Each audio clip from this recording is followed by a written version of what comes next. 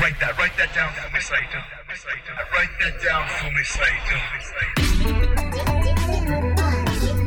All right, hello from Burbank, California, and thank you for joining us for another episode of Write That Down. On the Fight Game Media Network, I'm Justin Nipper. I edit for FightGameMedia.com. I write over at WrestlingObserver.com. I also work for Pro Wrestling Noah, Cyberfight Inc., and I'm back with Japan's leading pro wrestling author, historian, sociologist, broadcast journalist, Mr. Fumi Saito. Thank you for joining us once again. All right, this week's show, I loved doing this show. This was a really interesting and fun episode talking about sumo wrestling and sumo's influence on Japanese pro wrestling. From the structure to the culture of sumo to the lifestyle and its overall influence that even lasts to this day, so much so that whatever we watch from today's Japan, today's pro wrestling scene, if you study, you can really see that sumo's DNA is encoded inside all of Japanese pro wrestling today. On today's episode, we talked about a lot of sumo wrestlers, but also sumo wrestlers who became pro wrestlers. Of course, Rikidozan. We talked about Rikidozan quite a bit, and from Hii and Toyonobori to Hiroshi Wajima, Koji Kitao, Akebono, Konishiki, Asashoryu, Hakuho. They're all important. They all had different effects on sumo, and sumo's influence on pro wrestling through that. We talked about a lot of different things, and if you're not familiar with sumo, if you have questions, this is the episode. This is it. This is your primer. Okay? Hey, if you haven't already, please subscribe to Fight Game Media Network podcast feed, the free feed. It's on Spotify and Apple or wherever you usually listen to your podcasts. It really does help us, so thank you for that in advance. All right, let's dig in to our episode on sumo wrestling and its influence on pro wrestling in Japan.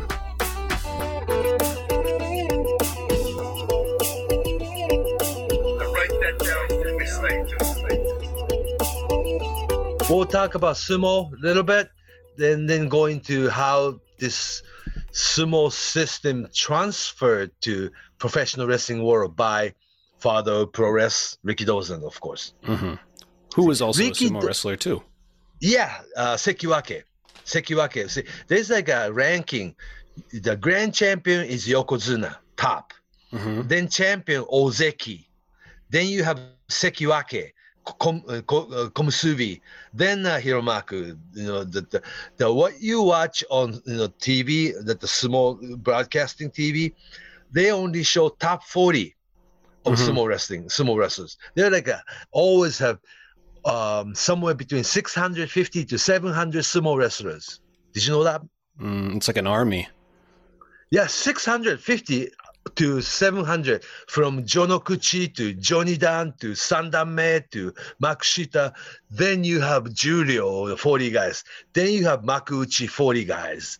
And what you see on TV is just the very top 40 guys. But there's another 600 of them out there. And the guys we see on television are usually salaried as well, right? Yeah. Oh, of course. Oh, yeah. Maybe not all of them. Of course, during a tournament, if a sumo wrestler loses a lot, that definitely jeopardizes his standing. Yeah, but they don't flunk from that the Makuuchi ranking that easy. Mm-hmm. You're still top 40. So, yeah, because sumo wrestler starts when you're 15, 16. It starts from Jonokuchi. If you want to watch them wrestle, you got to go to the Sumo Palace, Kokugikan, 9 o'clock in the morning. You can see them. It's going on all day long until the TV's on, like 4 o'clock, 5 o'clock in the afternoon. You see last 15 card. You know what I'm saying? The important matches. Yeah. And Rikidozan was Sekiwake, very close to Ozeki. Then he quit. Rikidozan was sumo wrestler between 1940 to 1950 for 10 years. Yeah. Came from Korean Peninsula. But it's been misunderstood that he came from from Korea, and his nationality was hidden or something. It's been written up, but you got to understand that there was no North Korea or South Korea when he was born, 1920s. That the entire Korean peninsula was Japanese colony back then. He didn't have Korean passport to come in. He was a kid from colony. Am I making sense? Mm-hmm. Yeah, it's like a real history of it. And I'm not so proud of it, having this colony and all these things, But that's real history. That for 30-year period, the entire Korean peninsula was Japanese colony as a wartime. And also Rikidozan was a product of wartime.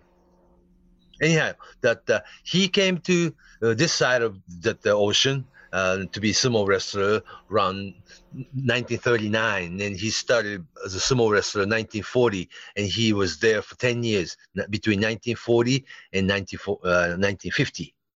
And his professional wrestling career doesn't start till 1951.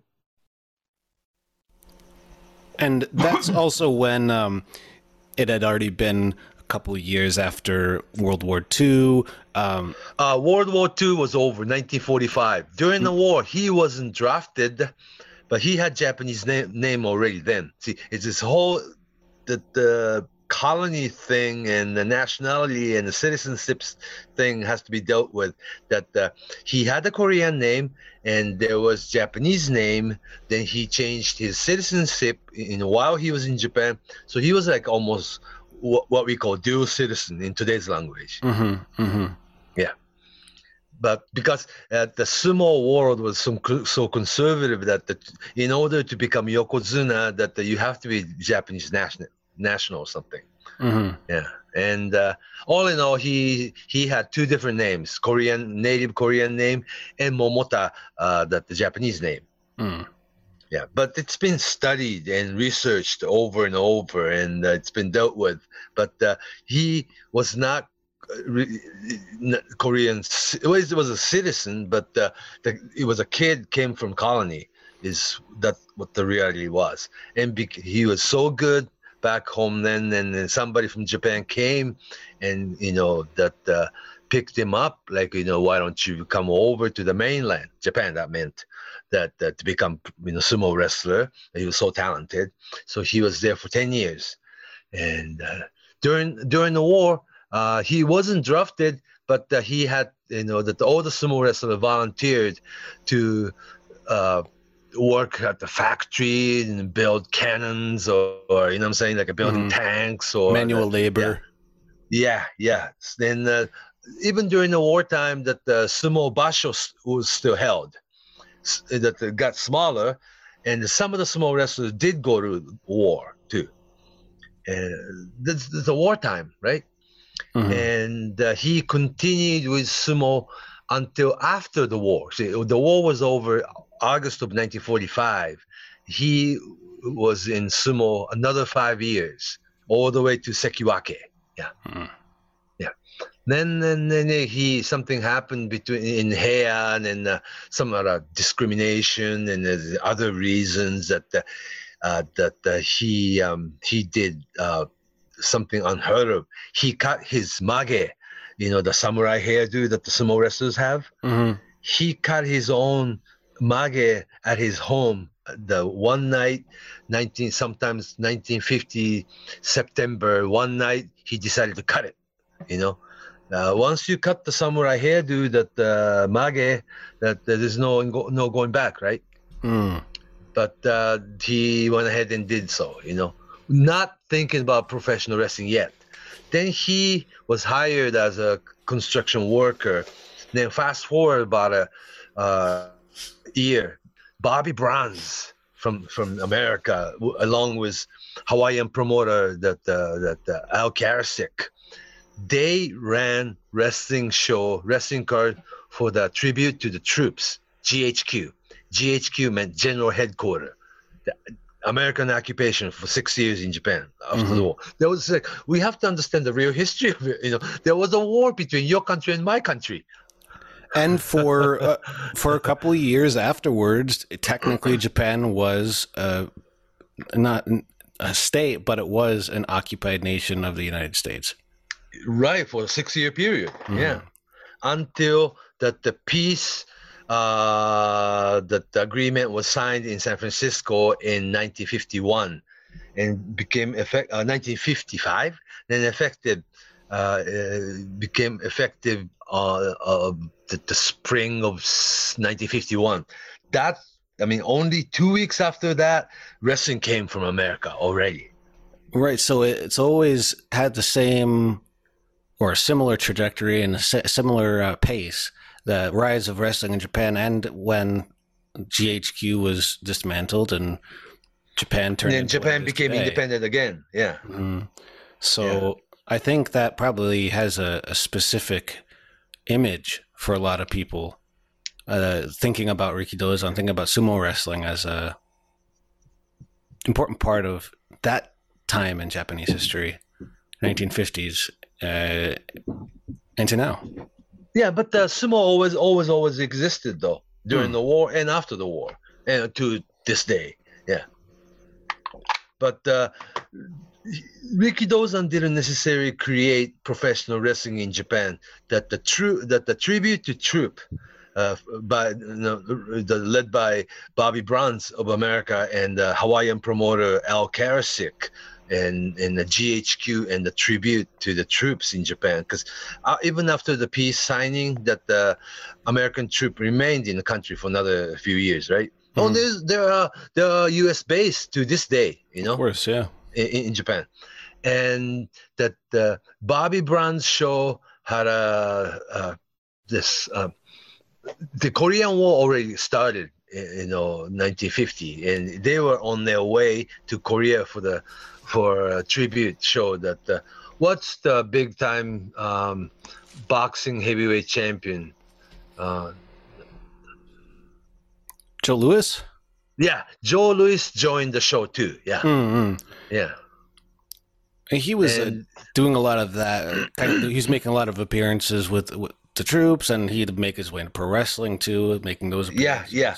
So the Bobby Bronze wrestling show had Joe Louis in there too. So they had the September to November of 1951, Bobby Bronze, along with, the Obira Aselins, to Harold Sakata, to like 7 American professional wrestlers, ran their own show at the Memorial Palace. Memorial Palace was old sumo palace, actually. It's occupied, But that was the wrestling tour that the Rikidozan decided to join and trained under Bobby Bronze. And after 2 weeks of training, he debuted against his mentor, Bobby Bronze, 10-minute Broadway. Yeah. But the actual wrestling show like a promotion with Rikidozan, the real famous 1954 Rikidozan, Masahiko Kimura against Sharp Brothers, that doesn't happen for another 2 years. Rikidozan was trained under Bobby Bronze in the September of 1951, and he made his debut after only 2 weeks. And he wanted to bring professional wrestling into the country, to Japan. And he had to convince his old sumo sponsors and corporate sponsors, and to make the wrestling wrestling company, and to to build the foundation to start professional wrestling in Japan. That the way he explained what American professional wrestling was, that this is Seiyo Zumo. This is Seiyo Zumo. Seiyo Zumo meant Western sumo. Interesting, huh? So that was the way that Rikidozan got his sponsors to buy into the concept of pro wrestling. Yeah, it's a Western sumo. It's a big guy wrestling against one another, and the champion, and there's a tournament, there's a championship to be defended, and the big crowd, big business, and all these things, and they're very similar to what sumo wrestling is at the time. So it's like if you explain that to your sponsor or the money backers, that this is going to be, I'm going to bring in It's a whole new genre, but it's better than sumo. It's Western sumo with American in it. Seiyo, what's the phrase again? Seiyo sumo. Seiyo sumo. Western Yeah, sumo. Western sumo. So if you tell that to people in Japan, it's a Western sumo, you probably get the drift, you know? It's like a shorthand. Like a two big guy and not the dohyo ring, but the wrestling ring. But it's the same concept, right in the middle of the big arena. The people surrounded 360 degrees, and then the big lighting and entrance and a referee to. It's like, what's the difference, right? So very similar.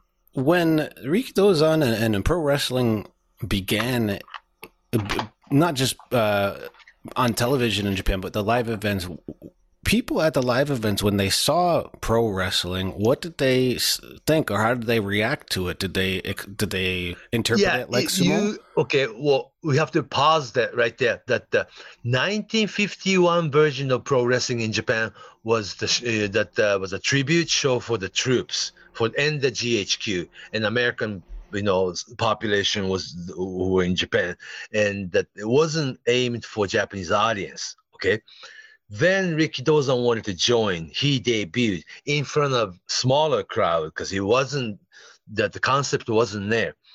Then he was sent to he went to America for a year and a half to learn the wrestling and the promotion side of it.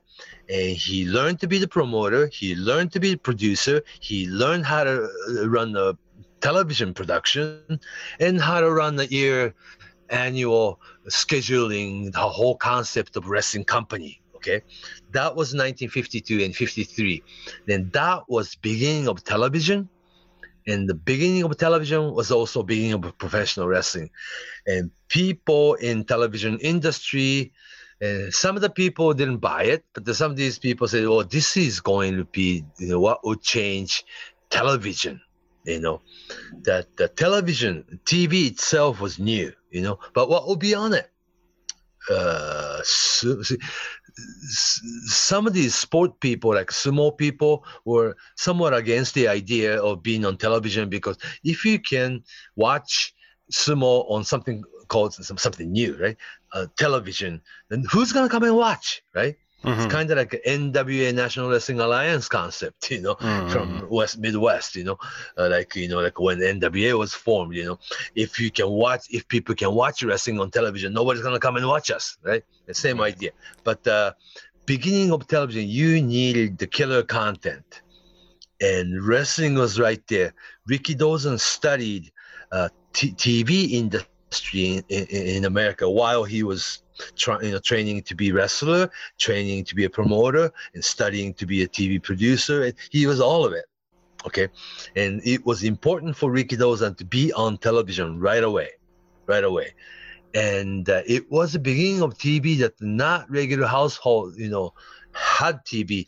It was that people of this like a Mitsubishi and these big electric companies, they build TV sets for regular home, right? But nobody was buying it. Like, it's way too expensive and new, and not enough not enough television show. They put TV sets in front of train stations and subway stations, or the bus stops, or in front of electric store, or the soba house, noodle house. You know what I'm saying? Mm-hmm. That let's watch this thing called television. You can watch TV at home. You can watch movies at home. And movies, of course, music, And Rikidozan was instrument, sort of like the very first killer content of television in Japan. That's why we call it beginning of television was beginning of wrestling, and the beginning of wrestling was beginning of television. TV made wrestling famous, but the wrestling made TV famous too. Very interesting. And also, all in all, in 1951, 1952, 1953, in the beginning of wrestling, 1954, Rikidozan and Masahiko Kimura against Sharp Brothers on live television on prime time, they were looking for hero, and only 8-9 years after the war. They were looking for a national hero, and it was a sports hero. And Sharp Brothers, actually a Canadian tag team, but they were introduced as a, world tag team champion from America. Mhm. Well, it's true because they were world tag team champion in San Francisco, but they were never introduced as Canadian. Mm. Lose something, right? They had to be American. Yeah. But anyhow, interesting enough that Masahiko Kimura became professional wrestler outside of Rikidozan. Actually, that the king of judo, now that there's the MMA, your double wrist lock, arm lock is called Kimura to this day, right? Mm-hmm. That Kimura. Masahiko Kimura had a professional judo, a lot like professional wrestling later on, but this professional judo idea didn't, really make it. And he and Toshio Yamaguchi, another judoka, famous judoka, went to Hawaii to be judo instructor and to have judo exhibition in wrestling ring.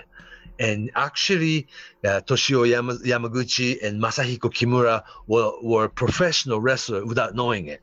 Isn't that interesting? It was Because they were put in the ring, and so they learned the work. It's like there always were that the issue of being work or being shoot, right? Mhm. Yeah, but all in all, that Masahiko Kimura worked in the ring as a professional wrestler and learned the business outside of Rikidozan. And he was going to start wrestling in Japan too, sooner or later. But it was the beginning of television, and it was big sponsored primetime television.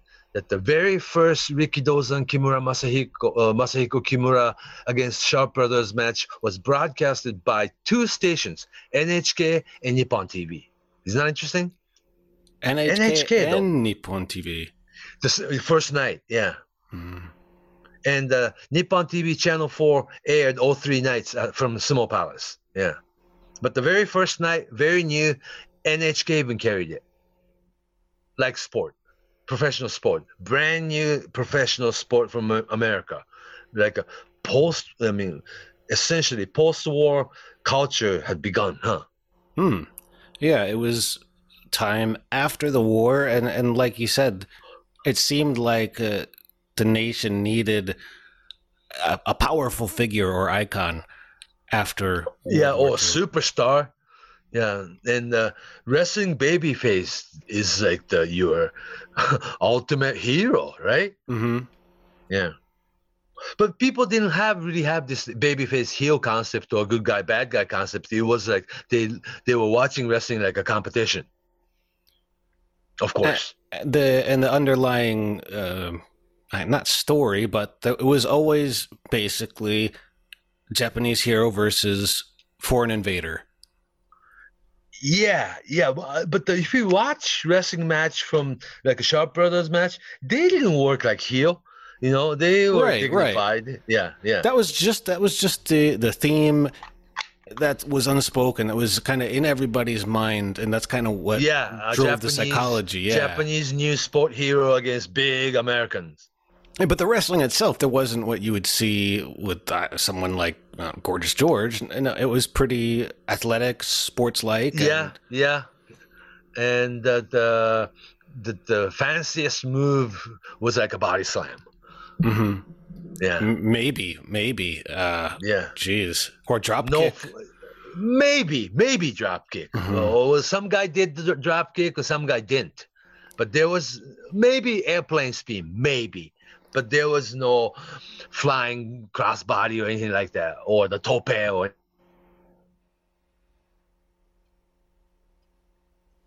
anything like that. And those had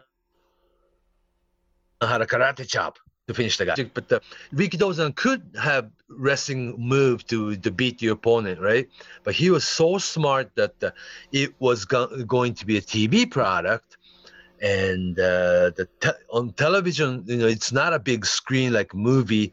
That your TV screen is rather small, right? Mm-hmm. And people at the time was watching TV from like a 30 feet, 30 years away. You know what I'm saying? At the train stations, the subway stations, bus stop, or the restaurant, bars. That the TV sets was something precious. That if you set the TV on your bar, it's like this is going to be a TV night or the pro wrestling night. And the people gathered to watch Ricky Dozan's wrestling show, right? And they were not exactly sitting right in front of TV sets. I mean, rather far away, like a living room far away. Ricky Dozan was so smart to invent that karate chop, that that's so easy to understand. The one connection is like the connect, the karate chop that connect to your opponent, that guy goes down for sure, And there was right away, there was idea, is this real? Is this for real or is this for show? You know what I'm saying? But it wasn't even an issue that the people wanted to watch Ricky Dozan win. Yeah, it was a story they wanted to hear. Oh, yeah. And the whole TV and the Ricky Dozan legacy actually is that it seems a lot longer, like for the next 20-year period or something. But Ricky Dozan's era only lasted 10 years. Yeah, see, 1954, Ricky Dozan, Masahiko Kimura against Sharp Brothers, beginning of television and beginning of wrestling, right? 1954. And he dies December of 1963. Just 10 years. Yeah. It seemed to, last a lot longer in people's mind, but it was only 10-year period. Then there was going to be color television era begins, and then there was going to be Giant Baba era. But for 10-year period, he was a hero of television, and he was more than wrestling hero. He made movies. He was on television all the time. That he had his own Ricky Palace, wrestling building built. That he was going to have golf course. That all the real estate, the Ricky Mansion, Ricky apartment. That he had an apartment. He had nightclubs. He had restaurants. All these things. He had hands on all the jars. Interesting, huh? Total entrepreneur. But Ricky Dozan himself is really, really great, but that's what happens to your star power aura during 50s and into early 60s, huh? Was Ricky Dozan on color television? Were his matches broadcast in color television, or were they... Very beginning of color, but not everybody had a color TV. You know what I'm saying? Yeah. I feel like I've tried never in like seen... a 60... color picture of color image of him. I don't think that exists that much. There's a little bit of footage out there, but generally when I think of it, I think of Ricky Dozan in black and white. The film he filmed in Hawaii, or his with traveling, Luthez, yeah, or traveling to New York, or like a beach in Hawaii, or he's getting out of airplane. That was filmed in color on purpose, but not actual wrestling matches like on TV. In 1962, I guess we have to fast forward a little bit, but 1962, they tried color television, and Freddie Blassie and Greg Togo had this real, today's word, big juice, double juice, big bloody, like a blood fest, right? On television, and 5-6 people died watching it. Right. They were so terrified. And then he was so, what do you call it? The graphic for the time, right? And of course, Freddie Blassie is a unique character too. He was, he bites people. He was like a vampire, and he had a really distinct look that I think stuck in people's minds. Yeah, like a Dracula look he had. With the platinum blonde hair and the blood through it. And the he made eyes. sure his tights was always white or pink, and his Freddie Blassie's hair was always bleached blonde because he bleeds. That tradition was carried all the way to Ric Flair. You know what I'm saying? Yeah. Yeah, that you gotta have the light blonde with Cody Rhodes. Oh, I suppose, that then when you bleed, it's all red. And also, Great Togo's, trademark moniker was to bleed too. You know what I'm saying? Yeah. And after he, had this bloodbath, he gets up and smile and dance. That's sickening, right? That was on primetime TV in spring of 1962. And some people or some electric place or store or the restaurant had the experiment color television sets that was on TV, all bloody. And people watching it actually died all over the country. I mean, actually like 6 people. Then that became the whole issue of television or having such thing called wrestling on television. Is that right thing to have on television? It's bad for education, bad for youth, bad for children, bad for television itself, bad for the sponsor. It went right back to black and white. Yeah. And it was black and white till like probably 66, probably. Yeah. Yeah, another 3 years. They went right back to black and white. See, if you are old enough, not too many people are, some of these, like you have newspaper, the television section. They tell you that the show was black and white or color. Sure. See, some like old show like Leave It to Beaver. At the beginning, it was black and white. It became color later on. Right. Like I Love Lucy was black and white first 10 years or so. Then later on, it became full color. Sure. There were a lot of series that existed from black and white. Black and white color. Color. Right. So wrestling was in that era too. That Rikidozan era all the way till like Rikidozan against Destroyer. Or Freddie Blassie single match program. It was all black and white. Or even the footage from Olympic Auditorium 1962, there was WWA, Worldwide Wrestling Associates World Heavyweight title match in Los Angeles. Rikidozan against Freddie Blassie. They televised it in Japan, but the footage was black and white in America even. So some of the shows, just like you said, Leave It to Beaver or I Love Lucy or Ironside or some, like a Perry Mason or some real old TV show. The beginning was color, black and white, and later on it became color, right? So wrestling was the same way. Anyhow, wrestling really grew in Japan with television. And there was never like a TV studio matches with star wrestler against enhancement talent. It was always name wrestler against name wrestler on TV from the arena. Yeah. But what was unique about today's main topic was how Rikidozan brought the sumo culture into professional wrestling in Japan. There's a heya system, like a dojo system that the rookies and like a shindeshi, right? Rookies all lived in dojo. Sumo way of doing it, They weren't being paid, but you can make living by living in like a stable of, rookie stable of wrestler, training and eating and sleep and breathe and again that wake up and practice and work out and eat and sleep and same thing over and over until you become somebody at the sumo system, right? And that the Nippon Pro Wrestling had that too. That all the young guys living in it, and actually like half the wrestler in Rikidozan era came from sumo. You have Toyo Nobori, you have Yoshino Sato, or even the grand champion Azuma Fuji was a professional wrestler for a while. Some of these people came from judo, like a Kokichi Endo, or early Masahiko Kimura and Toshio Yamaguchi. But a lot of these people.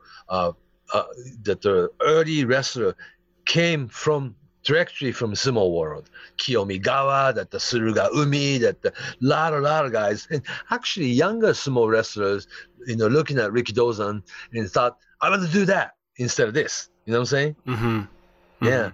And Toyo Nobori and the Yoshino Sato later on became stars, right? Yeah, sure. They were like Rikidozan's protege back in the sumo days too. They wanted to follow, like a big brother Rikidozan. I want to join you, and they were like people like Yoshinosato's case. He debuted as a wrestler days after he joined, because he was already a sumo wrestler, a named sumo wrestler, and didn't know much wrestling, but he was big enough and tough enough and strong enough and has a condition to work in the ring. Put him in the ring. You know what I'm saying? It was a different style that was people were doing back then, and you really had to have some sort of athletic background before. Of course. Either you are either judo or sumo, huh? I guess that's it, right? Unless you're, and that's excluding people from out of the country. Young Hiro Matsuda was a baseball player and a truck. Oh, Giant Baba too? Giant Baba baseball player, but the Major League Baseball player, like Giants. He was like a golden rookie.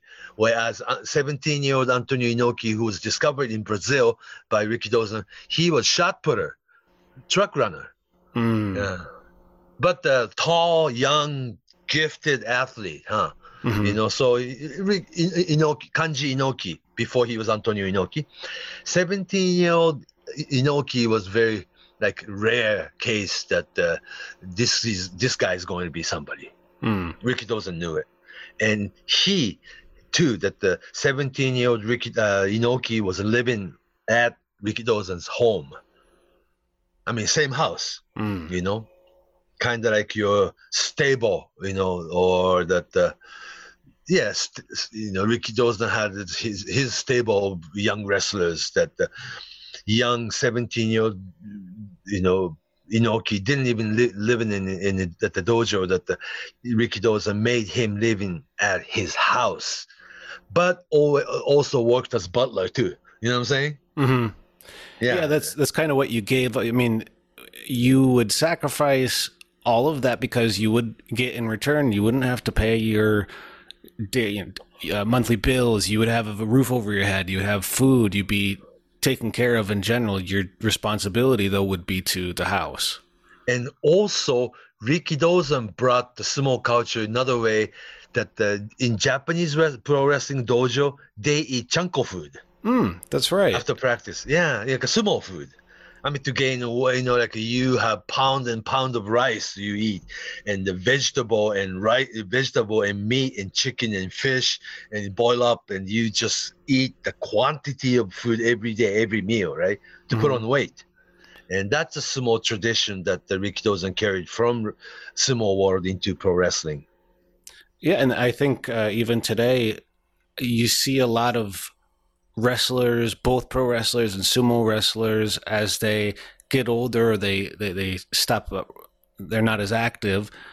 Some of them get very, very into making food and making chanko nabe. Yeah, just open the chanko restaurant. Yeah, open a chanko restaurant. A lot of sumo wrestlers. A lot of sumo wrestlers do. And if you get off on the Ryogoku station on JR, you see tons of chanko restaurant to this day. Yeah.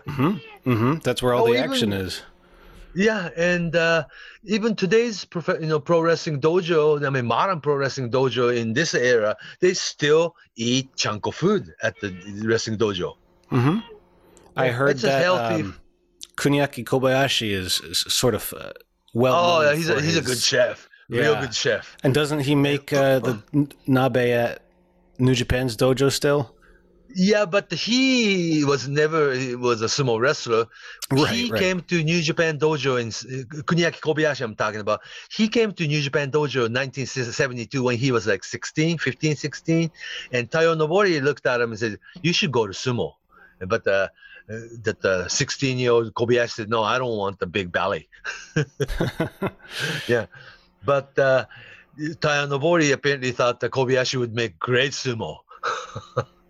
But Kobayashi was learned how to cook, all the different flavor chanko, and chanko also include steak and chicken barbecue and all those things. Chanko doesn't mean it that big, what do you call the big pan or the hot pot? Yeah, not just that, but the chanko means oto-chan and oka-chan and to-chan, ka-chan, everybody. You know what I'm saying? Mm-hmm. Father, mother, and kids, they all eat out of that pan, So that's chanko. That's the origin of the word. Otochan and kachan and nichan and all the nechan and all that. If you didn't pick up the word, it's like a father, family. mother, and then sister and brother and all these things. Tochan, kachan. It's all chans. Somebody call you Justin Chan, maybe? No. If they did, they were probably trying to make fun of me. But not really. The Chan is a friendly name. Yeah, it's a diminutive. You say it to, gosh, how do you explain it? It's kind of like, you have the name Michael, but if you're younger, Mikey, exactly. Yeah. Or James and Bob. Jimmy, Bobby. Yeah. Bobby, yeah. It's not exactly the same, but it's the same. Very similar feeling. You get the same some feeling. People call me Fumi-chan. I'm not a fluent Japanese speaker, so I can't. I don't think my experience is worth speaking too much about. But yeah, but anyway, basically what it meant is it's a endearing way of addressing someone you know. So all the chans are eating the chanko food at your same pan, Mm-hmm. That the chanko culture was transferred from sumo world into professional world. And also Rikidozan brought all the inside term from sumo wrestling into professional wrestling. Oh yeah? Like which words? Oh, like gotsan or shiko or teppo or kimboshi or hoshi or the girlfriend, the fiance, the drop the card, meaning like you throw a fight. All these inside terms came from sumo into wrestling world. And they stay to this day? All the wrestlers still use it. Yeah. Or the traditionalists like Jado Gedo still use it on purpose. Yeah. Like how do you call somebody's girlfriend Hoshi means star, or the Kitamuku like facing north meaning like you're pissed. This is like all these inside term. There's just when you have inside term, there's like almost like a closed society.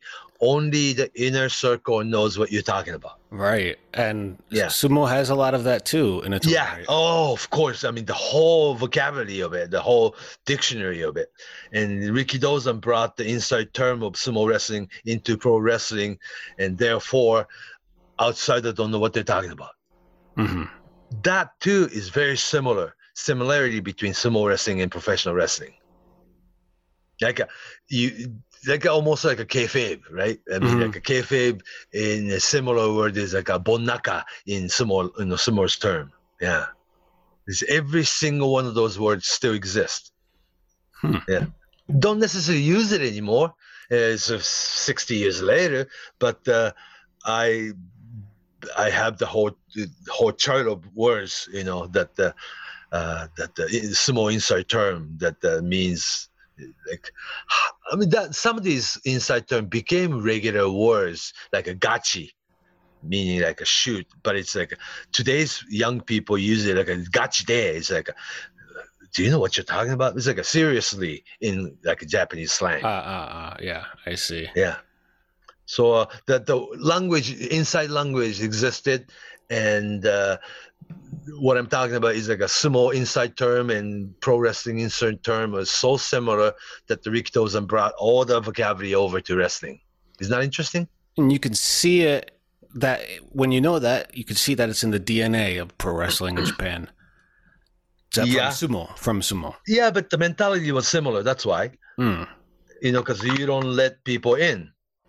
Because Rikidozan's professional wrestling was always been professional wrestling, meaning work. You know what I'm saying? Mm-hmm. But you don't want outsider to know anything about it, right?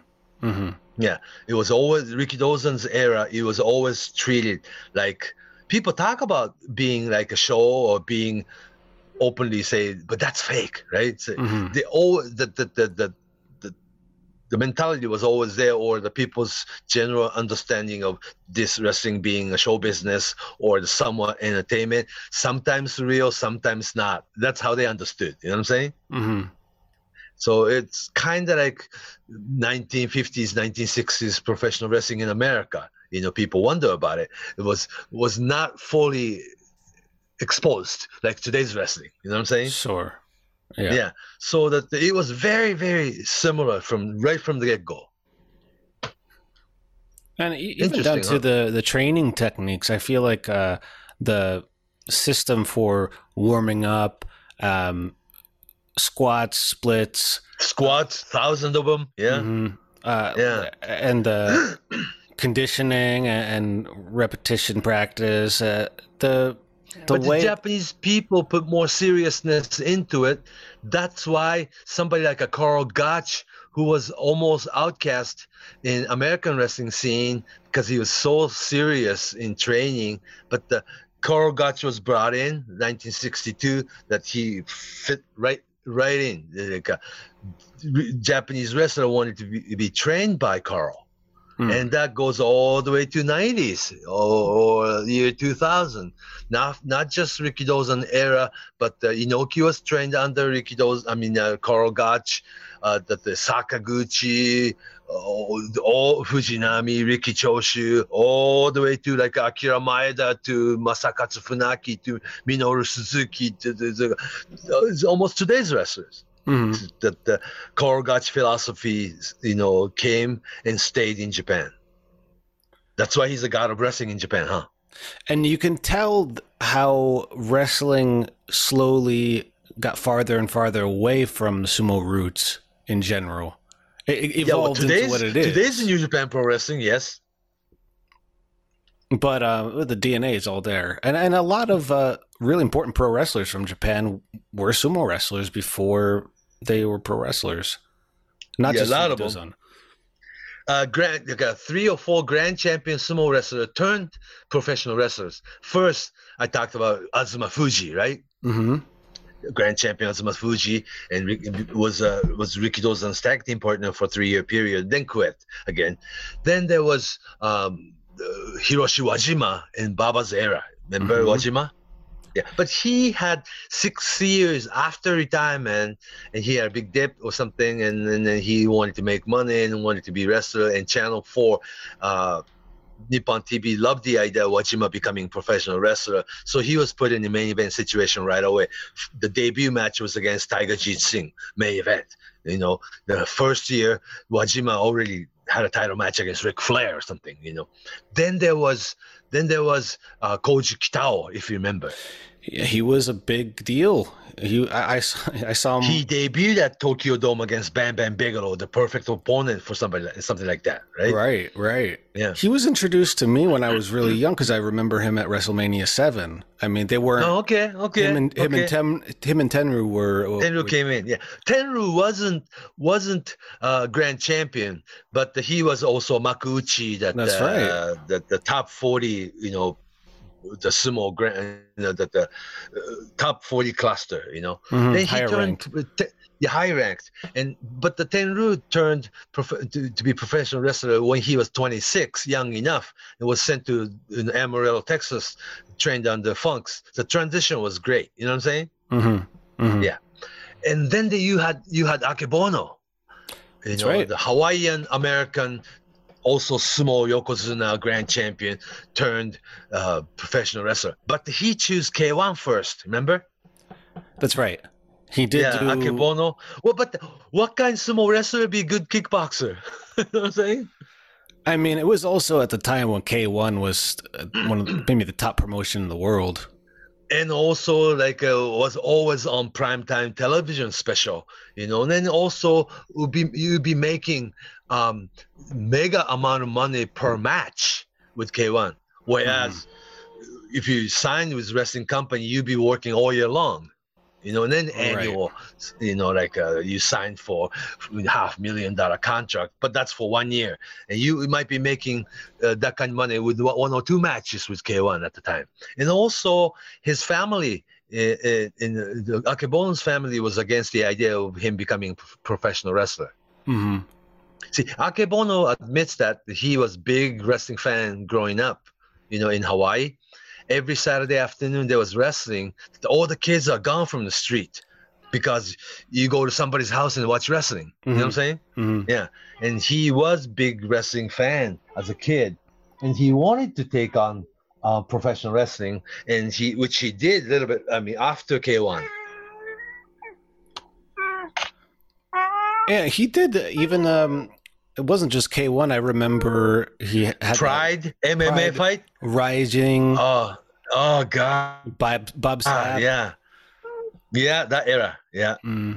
But he was already famous that he was put in the ring because he was such a celebrity, former grand champion sumo wrestler, and spoke 2 languages. He spoke, of course, English and fluent Japanese, and a big, huge superstar. And everybody knew Akebono, Then people wanted to watch what he tries next after sumo, And he was raiding Magic, And but that MMA and K1 type kickboxing career would only last a year or so, right?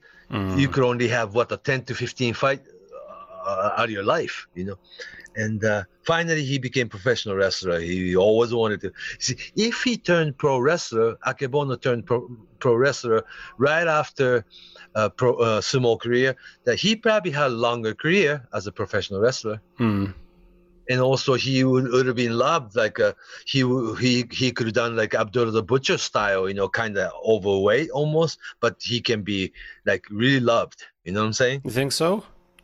Oh yeah, because he moved, like really charming. His diving, like a splash, the diving headbutt, or he emphasized his body and body size, and in professional wrestling, he had better aura as a wrestler than an MMA fighter. Mm-hmm. Yeah, actually, I had the chance. Just so happened I got to see him in pro wrestling settings a number of times when I lived in Japan for like All Japan or Big Japan or Wrestle One. He was teaming with Yota Hama for a while, who's another sumo wrestler. The thing that people got to realize about Akebono is how tall he is too. He's a he's a big guy. When he does an elbow drop or something, it's like it looks like you killed the guy, right? Yeah, that elbow drop is exactly the image that comes to my mind from watching him at those shows. That huge elbow. That's what I said about the like Abdullah the Butcher style. Yeah, I see. Yeah, like a big. It's like a elbow drop, or the what we call a flying sausage. I mean, just splash. Big splash. That can be just finished right there. Simple. Sure. Yeah. And also, he looked like he was enjoying doing it, right? I think so, unless he had an injury. K1 situation and the Pride and the MMA situation, he didn't look like he was enjoying himself. I mean, those were some of those matches were just brutal. I wouldn't want to watch them again, but there were big deals at the time, and they were real. I remember, of course. And also, if it was MMA or K1 or the Pride or kickboxing fight, network television will carry the show on your prime time. You know what I'm saying? Akebono was. Yeah. I was just gonna say that Akebono too. Just his name alone holds even more weight than other kickboxers at the time, MMA fighters. Oh God, yeah. I mean, he was he was the big name. He was the name of the real 90s. Real big name. Yeah. And he had love for pro wrestling, and he wanted to do it as a kid, and he finally did. And while he was doing it, I think it was success. Yeah. Mm-hmm. Yeah.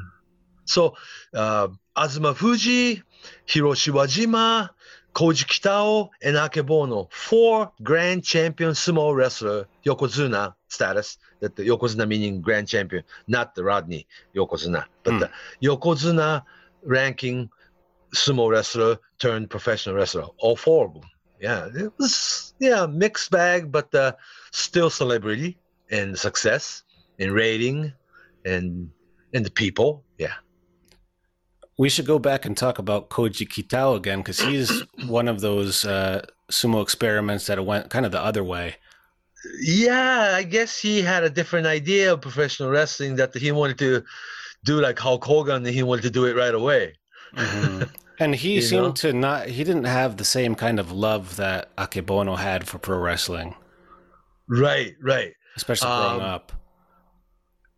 Yeah, he thought probably like after being Yokozuna in sumo wrestling and retired rather young, and everybody wanted him to be pro wrestler. Like it was like a money written all over him, right? Mm. And he wanted to dress like Hulk Hogan. He wanted to work like Hulk Hogan. He was doing the leg drops and, like a ripping T-shirt and all these things that he was like a laughable, right? Almost, you know. And the people really hated him because of it. It just worked against it, right? Like he thought he would look like Hulk Hogan when people didn't think he did. And but the New Japan actually, he never really belonged to. I mean, not signed. He wasn't signed the exclusive contract with New Japan. He had another company, like entertainment company in between, and that entertainment company signed with New Japan. Therefore, it wasn't direct. You know what I'm saying? But on tour situation, you be on the tour bus, right? Mm-hmm. And the Kitao alone had to be on the bus himself. Then there was a big falling out with then big booker Riki Choshu. He didn't respect Riki Choshu.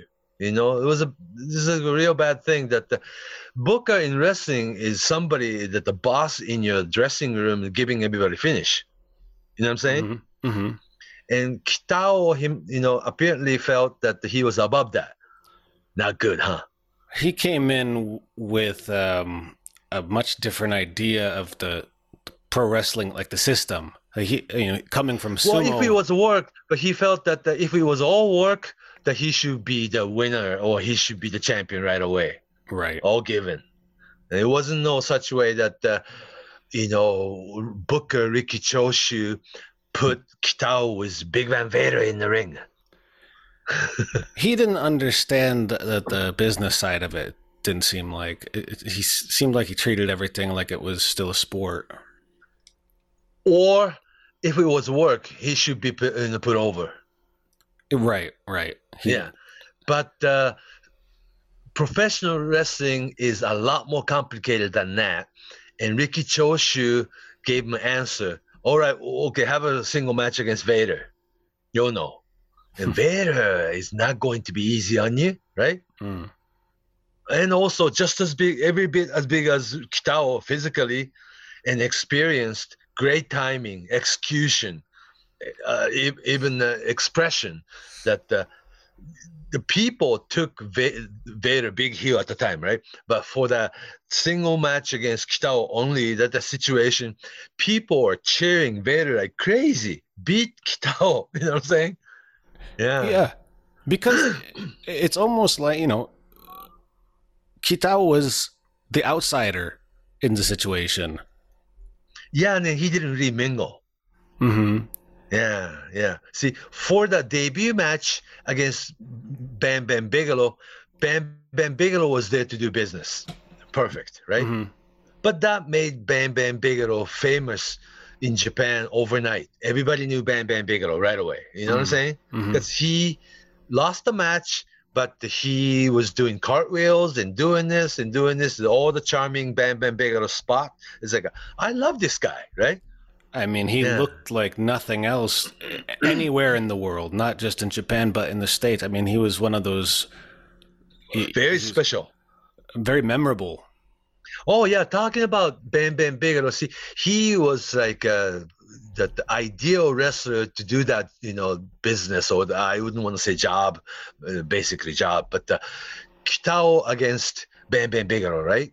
Mm-hmm. When New Japan brought the former Soviet Russian Olympic wrestlers like Hashimikov, he was put in the ring with Bam Bam Bigelow. Bam Bam Bigelow do that, Mm. Or if you remember WrestleMania 11 or 10, that the LT, Lawrence Taylor. Of course. Famous main event of WrestleMania, Bam Bam Bigelow was the person to do so.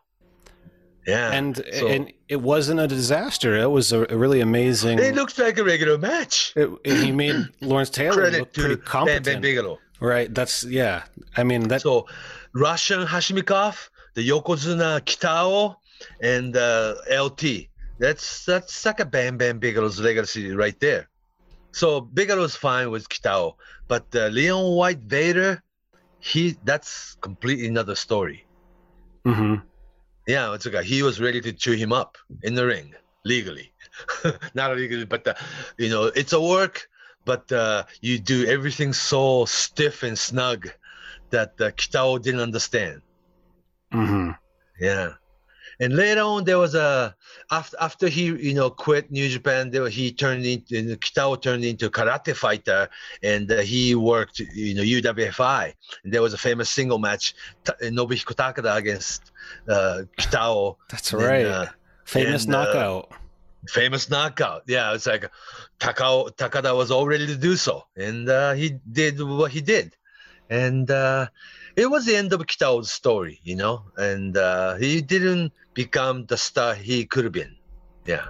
See, the Yokozuna Grand Champion sumo wrestler turning into sumo is always very complicated story. See, the Hiroshi Wajima Grand Champion sumo wrestler didn't quite make it as a star, as a wrestler, He wasn't. Kitao pro wrestling. It wasn't very. I guess. What is it? He didn't understand wrestling over the match because he was never a wrestling fan. And his kind of athleticism is not what was really what he needed for pro wrestling. He wasn't very. And also, he was almost 40 when he turned pro wrestler. Mm-hmm. Yeah. But it was rating thing that Baba probably didn't want him that much, but it was prime time that Nippon TV Channel 4 was all ready to put All Japan programming on 7 o'clock at night, prime time back again. They needed some star, and they wanted to recruit somebody like Wajima. It was a perfect timing, but only lasted 2 years altogether. Yeah. So it's a mixed bag.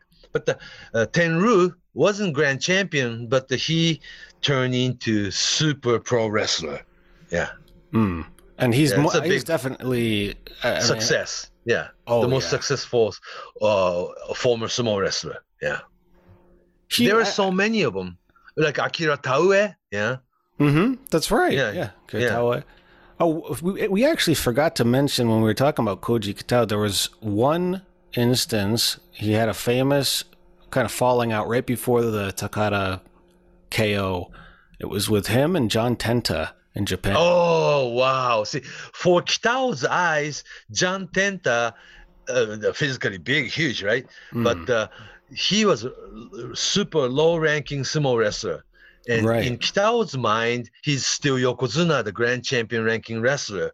And the booker, WWF booker, the Tokyo Dome and the Kobe, the big, huge, big house, big show, right? That Big John Tenta was put over on Kitao, and Kitao wasn't happy at all. He wasn't about to do it, And he grabbed the house mic and said, "It's all fake." It's like, what? You're fake, right? It's not something that the fans... Well, I mean, how did the fans react to that? Did they know what was even going on? But he grabbed the house mic and went on his own business. Yeah, it wasn't scripted. That the Kitao, made up, like a mic calls, grabbed the house mic and said that this is so fake. It's like But John Tenta handled himself very well there, and according to John Tenta himself, after he went back to America, and then all the boys heard a story. There was a shoot, right? And then it's like everybody from WWE dressing respected him more after that. Isn't that interesting?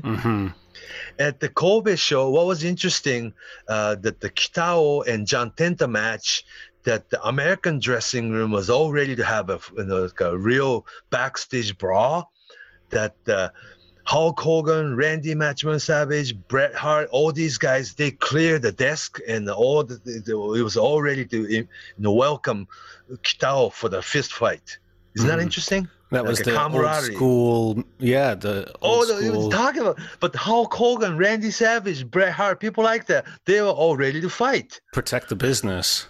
Yeah, isn't that interesting? Yeah. No, I mean, it was a completely, I mean, that's a complete disrespect of the industry. And he And the essentially, Kitao was very much stranger in that, you know. He was never completely a professional wrestler, you know. Oh, it was interesting. Yeah.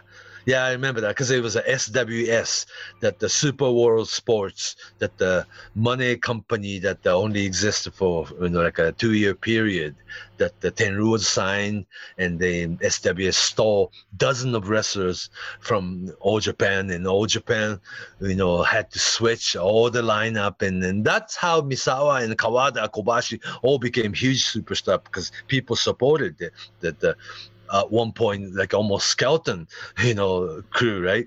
But that made All Japan new era. It's very ironic that the big money company SWS didn't really make it, But Tenryu himself alone was a star, but everything else just fell apart. And the John Tenta Kitao, the match or the shoot thing was very, very symbolic in that. Yeah. and like you mentioned, Interesting. I almost forgot about that, because you know why? Because at the time, our magazine, Weekly Pro Wrestling or Baseball Magazine show, was banned from SWS show, and I didn't go to the show. Really? Yeah. Magazine and the SWS Super World Sports Company had a big fight that our magazine was not welcome at their show. Then we didn't print it, and only Gang magazine, covered it, But if both magazine covered the event, it wasn't a big deal. You know what I'm saying? Right. It made Gang look like exclusive.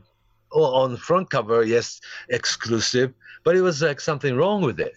It's on one magazine, the other magazine didn't have it. It's like people knew something was really, really wrong in that picture. Yeah, it was the very beginning of the 90s. Yeah. So a lot of things came up, but today we're talking about the sumo elements in Japanese pro wrestling. There's a lot of it, huh? Not just Rikidozan era, but all the way to Kitao era, all the way to Akebono era. Oh, interesting. Sure. Like you mentioned, Akira Taue, even it wasn't just in New Japan; it was All Japan too. There's Taue came from sumo. Yeah. Even today, there's the younger guys. Pro Wrestling Noah Yoshiki Inamura was from sumo. The All Japan's Saito brothers are from sumo. Oh, they were former sumo wrestlers. Not high ranking, but tall. Real tall, good-looking two guys, brothers, But they're very Saito brothers. I hear they're like a really adventurous kind. That they weren't even sumo fan. They just tried sumo wrestling for 10 years when they were young. Yeah, and they wanna travel the world and see the world. And now they, transitioned themselves into professional wrestler and spent 6 months in America. Now came back and they are full-fledged, like a full-time pro wrestler now. Very interesting. That Saito brothers is somebody to, look for. Just they will be very interesting. And earlier you mentioned we were talking about Bam Bam and LT at WrestleMania 11, but that also reminded me at WrestleMania later on, if we fast forward, there was a big sumo element one year. Akebono against Big Show. Yeah. And that was probably Sumo Association wasn't happy about it, but after they had a result, because it wasn't really scripted, they really had a sumo match. As big as Big Show was, no match for Akebono if you had a sumo match. Yeah. They put on the mawashi tights like your sling, right? The sling, the belt with the obi, the belt around the waist. The whole thing, yeah. And they really had the sumo match. And it was even for a while, but when Akebono got serious, no match. Yeah. Of course. Yeah, right. There was a sumo match during WrestleMania. It was only 10 years ago or so. I think maybe a little bit more than that, A but little yeah, bit longer, yeah. But still, Akebono actually traveled to America and worked, WrestleMania against. It has to be somebody like Big Show, And that was kind of between his MMA and pro wrestling in Japan. Right. Those So he days. pretty much decided to go with pro wrestling then. Yeah, it was very interesting. So it was like also during very much, the dark era, of professional wrestling in Japan too, though. That the time wasn't the greatest, for pro wrestling. Yeah. We should also talk about, since we're on the topic of WWE, wrestlers like Yokozuna, not the grand champion, but the wrestler Rodney Anoa'i. Yeah. Or and also Rikishi. Rikishi. Yeah, cousin Rikishi. Rikishi means sumo wrestler in Japanese language, right there. Rikishi. Yeah. And his gimmick was essentially the original Same Yokozuna gimmick at first. Right. Was Mawashi Obi and all that sumo, get up. Yeah. Banzai drop. Banzai drop. Yeah. And also a stink face. Stink face. Yeah. Using your butt. Yeah. Really pulling up the Mawashi. Yeah. And, But and then he kind of turned into. But that's the comical, element aspect of sumo wrestling that is like American interpretation of sumo. Mm-hmm. Yeah. So the sumo is very interesting, So the real sumo tournament's going on right now, and that tradition is still there. The sumo wrestling exists, and professional wrestling, the coexist in Japan. Mm-hmm. So now it's like a completely different, the Kazuchika, Okada, Ruku, nothing like sumo wrestler, Of course. Naito, Tanahashi, none of them, had sumo influence. But we should mention Chiyono Fuji, because he was one of the first sumo wrestlers to kind of look more like a pro wrestler. Because he was the very first sumo wrestler who had the weightlifting, the weight training. Mm-hmm. Yeah, he adopted. If people don't know who Chiyono Fuji is, he was a grand champion for 10 years. Oh, one of the greatest sumo ever. Yeah. Very popular. Also, if you're not familiar with sumo, he was the kind of basis for the character E Honda in Street Fighter. Oh, okay. For the game, as the video Zangief game, was. Video game generation. Okay. Yes, they wanted a muscular sumo wrestler. And and also very friendly with professional wrestling. If you remember, a magazine had a story that the Stan Hansen, went to visit Chiyono Fuji at his Kokonoe dojo, there. Yeah. Also, I took Korogachi to Kokonoe Bear that the morning practice, 5 o'clock in the morning, and that Kitano Fuji knew who Korogachi was, and the Korogachi himself was a big sumo fan, and there were people in Japan that videotape all the tournament match and send it to Korogachi every tournament, and he was watching it at home. Yeah, it was a big sumo fan. Yeah. It's basically like a deadlifter, put arm, both arm on your mawashi, and you deadlift the guy and carry him out of the sumo ring. That's like sumo wrestlers don't look anything like, a lot like like a power lifter, with big gut. I think he was very ahead of his time, I guess, in terms of training, conditioning, and he really did look like. He was unique because he looked believable as a sumo wrestler who could take out really big, fat sumo wrestlers. Oh, you're talking about Chiyono Fuji? Chiyono Fuji, he was like a super good-looking guy. He looked like he had... do you imagine... Like a samurai. He looked, or a movie like star. Come to life. Yeah. And do you think if he chose to do pro wrestling, he would have been a success? He probably was too big of a star to turn into pro wrestling. I mean, if he can run his own company and start his own league or something, maybe.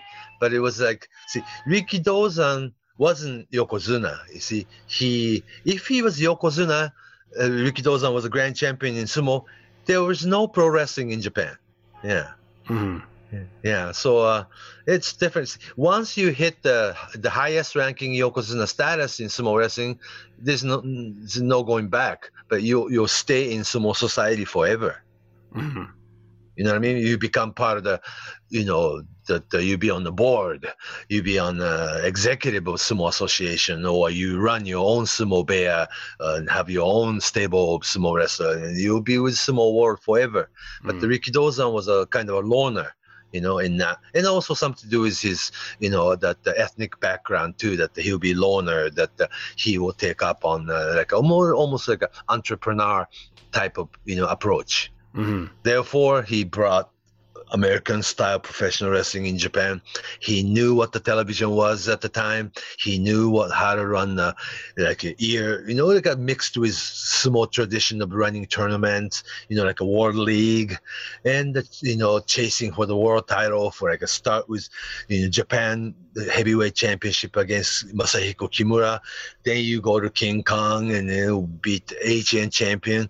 Then eventually go to Luthes and challenge for the world title at the Korakuen Stadium. It was like a 10-year history of it. And Rikidozan had his own, like almost like an accident, but like a wrestling storyline for 10 years. Yeah. But the sumo culture was within that Rikidozan era of professional wrestling. Sure. Yeah. Interesting, huh? It's like the mafia. I'm telling it's I guess, yeah. Once you're in, you're never out. No, it's a closed community, society. Yeah, and again, and had an inside language altogether. Yeah, and different expectations and different code of ethics than regular people. Right, expected different code of behave a certain way. There's always people. I don't know if they realize this, but the outside of the sumo dohyo is usually a little more exciting in terms of storyline, if you want a storyline, because it's quite dramatic outside of the action, the drama between stables and scandals and money disappearing. The gamblers or I heard a story over the pandemic. There was a sumo wrestler who went out to a hostess club when you're supposed to be home, right? It was curfew for everybody, and I mean, like in the rules outside of, in the regular like a real world out there don't apply to them or something. Yeah, interesting. And there is. Would you say that throughout the years? I mean, do people in Japan, do they view the sumo as kind of almost like a elevated sort of citizen or special status? Not above, but very different society in itself, in their own society. Yeah, I think so. Once you're sumo, you live in the sumo society, huh? Yeah. I don't know how to express this because we're on a podcast, but if you've ever been around sumo wrestler, when they're out in public, they even have their own smell that kind of that's a oil, that's a grease that they put on for their the hair. And it has a very very binzume, binzume. It's like a perfume smell or something like that. It's and also they still wear kimono. Yep, and geta out in public. Sure. Yeah, they're all different culture. Yeah. And even the foreigners who become sumo wrestlers, they do the full-on immersion into Japanese culture. Yeah. Then also, they are put in a situation where nobody speaks any English. They all, a foreign sumo wrestler, they all speak or learn how to speak Japanese fluently. Huh? Yeah, very interesting. Yeah. Whereas American style professional wrestler, even living in Japan, sometimes they don't pick up the language. Some did. More so these days. These days. But generally, it just wasn't expected. Yeah. Well, actually, Stan Hansen actually spoke pretty good Japanese, but didn't let anybody know about it. He was just in Japan recently, wasn't he? He still is. Yeah. Oh, he's still there. Yeah, they're doing a talk show event and that photo events and talk show events, like all 5-6 days in a row this week still. Yeah. of people. It's been 3 years. I mean, last time he was here was like a 19, yeah, and because of pandemic, it was postponed, and he finally is here in town, and he made an appearance at the Budokan show at the All Japan's, Budokan, first time in 18, 20 years, and he was in the ring, all gray hair though now, yeah, but still had a cowboy hat on. He still looked like Stan Hansen. Still did the youth. Yes, that's right, of course. Yeah. I mean, he's built like sumo wrestler too in his prime time. Kind of, yeah. Yeah, had a lot to do with his popularity. If you think about it, he was never looking like bodybuilder type. He looked more like sumo wrestler. He looked like a fighter. He looked like a believably tough monster. I mean, I think that's probably from his football background. He was built to knock people over. Yeah, but when you notice Stan Hansen, Steve Williams, Terry Gordy, Bam Bam Bigelow, Scott Norton, Vader, they all look like sumo wrestlers somewhat. Even, are you familiar with Jonah in New Japan? Yeah. Today's, yeah. He looks like he could get right in there and become a sumo wrestler. Yeah, I guess so. So he doesn't have to have your WWE bodybuilder look.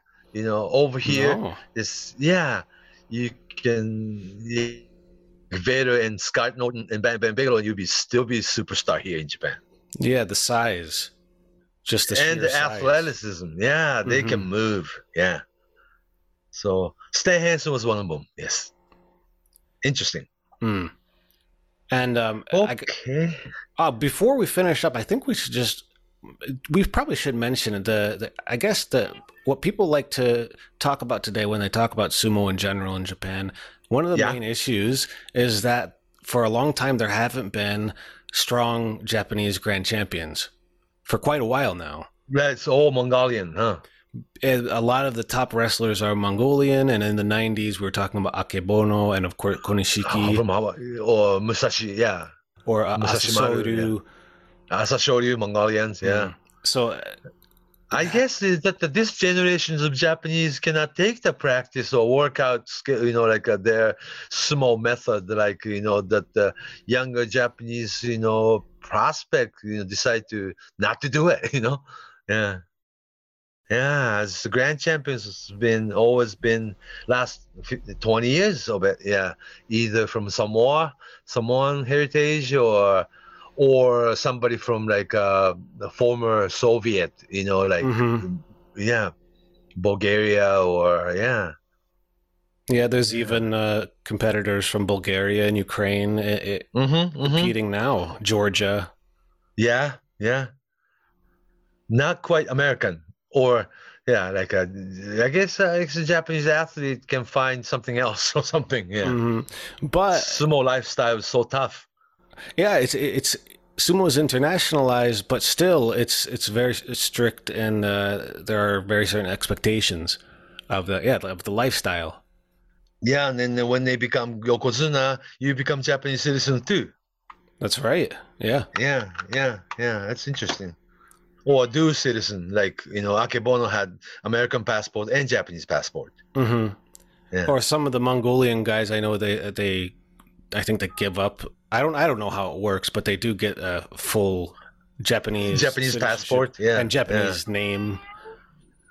Yeah, I guess. Yeah, that's so sumo. Yeah, they want to keep it like it's a native, sport or the ritual, more of it. Do you think it's gotten less popular over the years?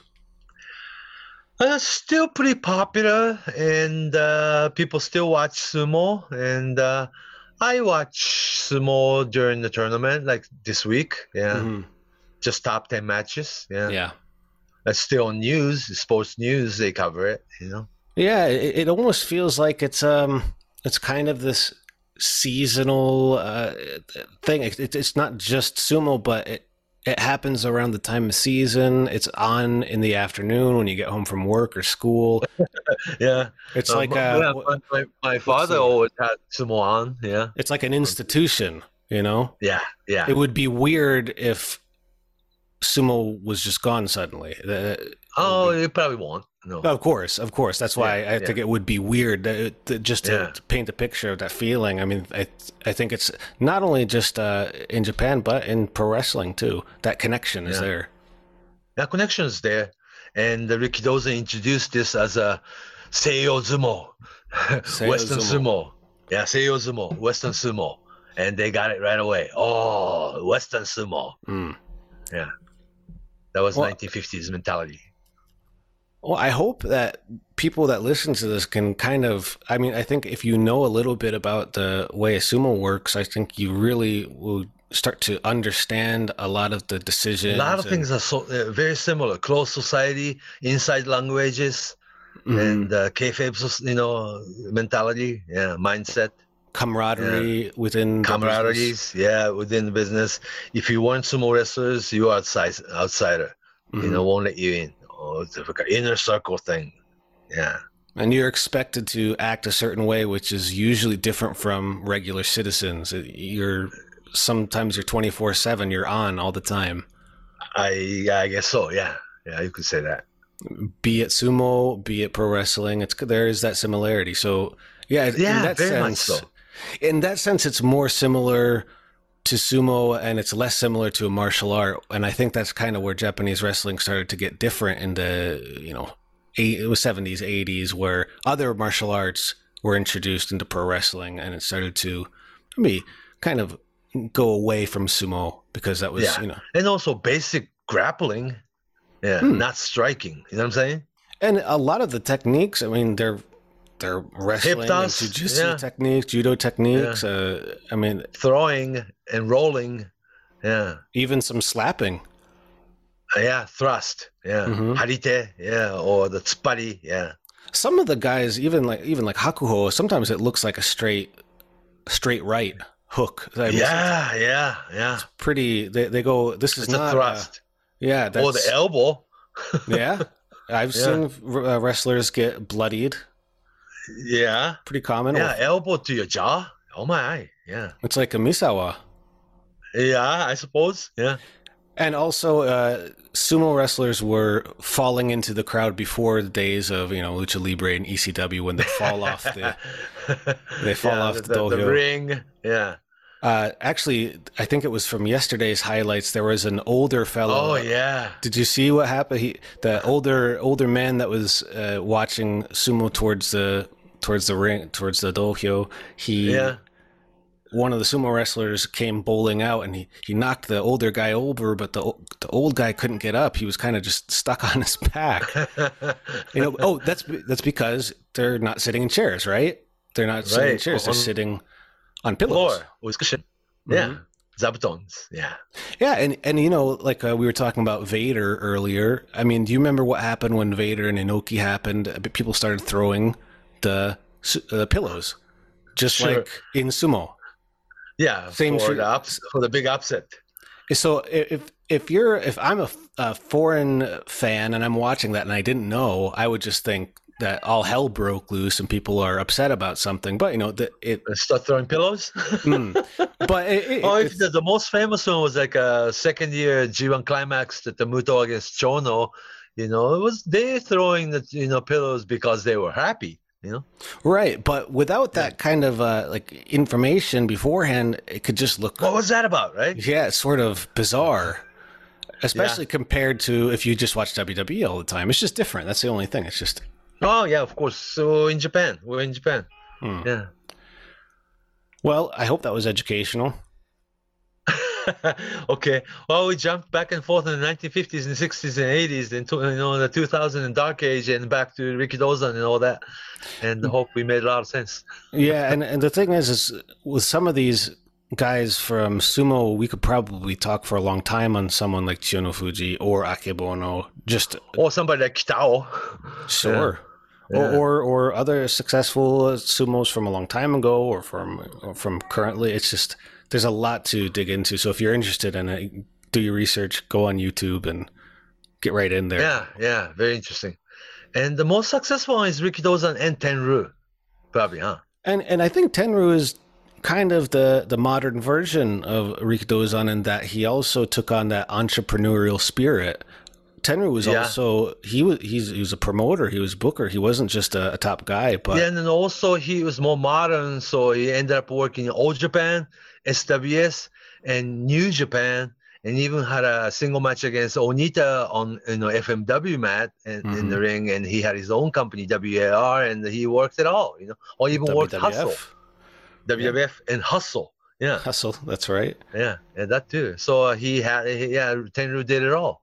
And his retirement match was against Kazuchika Okada to close the chapter. That's right. So many different generations. I think so, yeah. He's doing okay these days. In modern history. Yeah, but he just had a surgery, that spine injury after all. Yeah, that's rough. Yeah, yeah. Hope he'll come out, and come in front of fans again. Yeah. I think there's a Tenryu Project show coming up, isn't there? Yeah, it happened, but the Tenryu didn't show up. Oh, okay, just his daughter. Yeah, made an announcement. Yeah, right. Yeah, but they hand out the leaflet, the letter, and the greeting from Tenryu, and sorry for not being here, kind of thing. Yeah. Still very much being loved. All right. Yeah. Well, that's the influence of sumo and pro wrestling. So I think we hit a lot of and crossover culture and fusion points. Yeah. So if you have questions or comments or anything, we could do it again. Yeah. I'm sure if we have questions, where can we find you?